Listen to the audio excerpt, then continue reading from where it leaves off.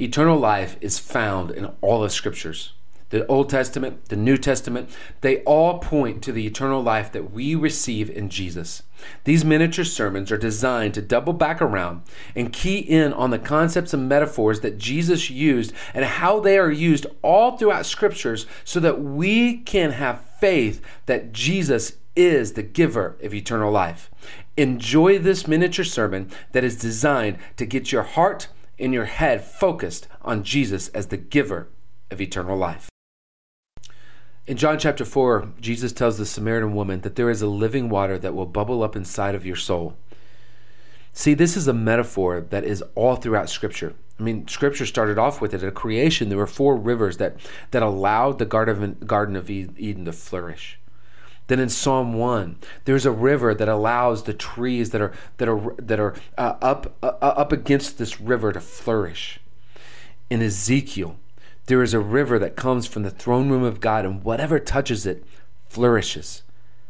And then finally in Revelation 22, John, the same writer of the Gospel of John, tells us this: "Then he showed me the river of living water, sparkling like crystal, flowing from the throne of God and of the Lamb. Down the middle of the broad street of the city, the tree of life was on both sides of the river, bearing 12 kinds of fruit, producing its fruit every month."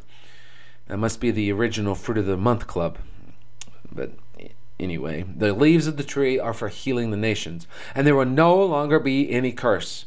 The throne of God and the Lamb will be in the city, and his slaves will serve him. They will see his face, and his name will be on their foreheads. Night will no longer exist, and people will not need lamplight or sunlight, because the Lord God will give them light, and they will reign forever and ever. Yes, this is a picture of the new kingdom and new earth. However, this picture is only as useful as how it is useful to us today. John is writing to people who were discouraged, they were down, they were persecuted, they needed a good word.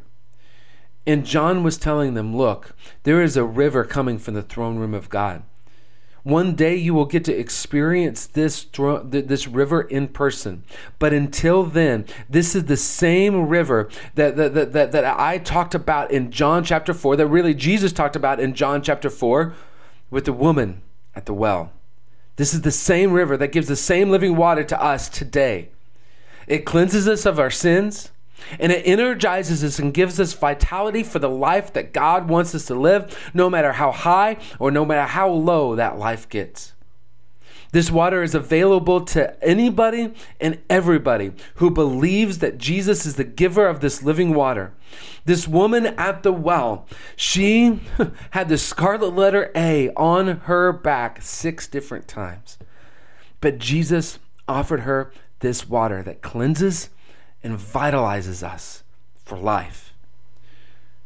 Do you believe that Jesus is the giver of the living water? Do you believe that this river exists, that comes from God's throne room, enters into our soul, and goes out of our soul into every dimension of life?